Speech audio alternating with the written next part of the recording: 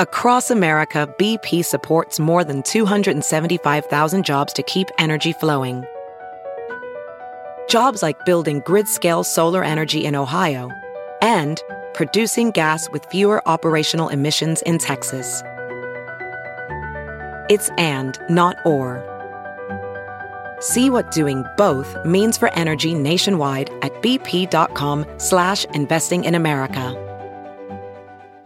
Dancing for anti-epidemic workers needs to stop, critics say. Written by Greg James. Published in SupChina. Read for you by Sarah Koudelakos. It's been said that in a time of crisis, positivity and gratitude go a long way. So, as China grapples with its worst COVID outbreak since Wuhan in early 2020, more than 56,000 confirmed cases nationwide have been recorded this month, and Shanghai just launched a 2-stage lockdown of its 26 million residents on Monday. A slew of Chinese parents thought it would be appropriate to bring their children to COVID testing sites to show a bit of appreciation for anti-epidemic workers via dance. There's a small problem, though. Many in the healthcare workforce, along with those on the internet, said these empty gestures accomplish nothing but delay the testing. While it's hard to pin down the origin of the dancing fad, videos of such performances have proliferated on Chinese social media over the last 2 weeks, as millions of people in different parts of China underwent mandatory testing and were placed in lockdowns to curb the spread of the virus. Many of the videos featured children dancing to the tune of Hear Me Say Thank You, 听我说谢谢你, a song by child singer Li Xinrong. Released in 2019, the track took on a new life during the pandemic when it was used by kids to pay homage to frontline healthcare workers. I want to thank you, the chorus goes. Because of you, I always have love at the bottom of my heart. Thank you. I'm grateful for you spreading happiness. These dancing videos were initially well received, but after mainstream media outlets reported on them, "This is the best gift ever. A little girl danced for healthcare workers to express her gratitude for their work," wrote Xianyang Daily, a local newspaper in central Shanxi province. Successive videos appear to have jumped the shark.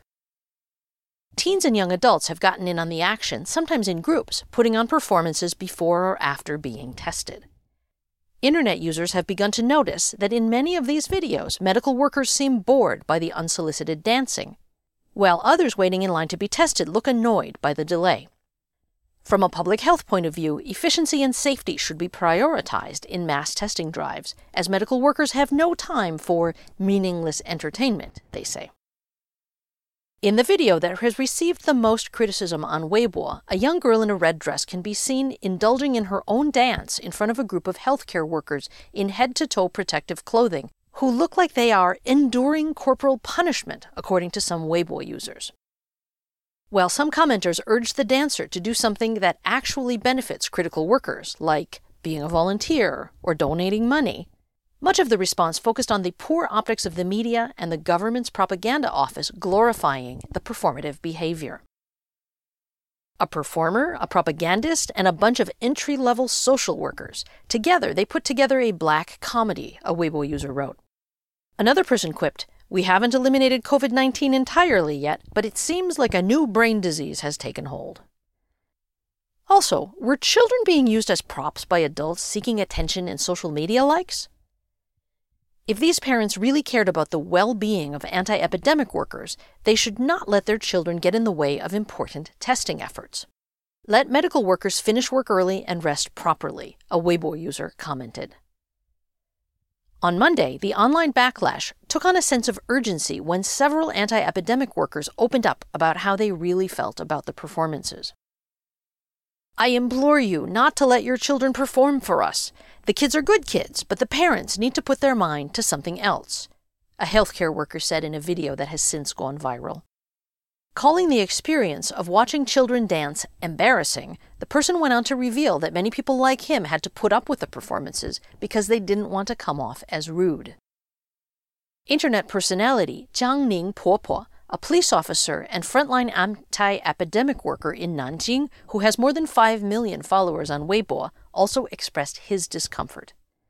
He wrote in a Weibo post that performing was actually a high-risk activity, as singing might distort the shape of a mask and dancing might violate social distancing rules in a crowded place. If you really want to make our job easier, just be cooperative and read testing instructions carefully before you come. It will save us a lot of time if you all remember to bring your phone, have your health code ready, and clean your mouth when you meet us.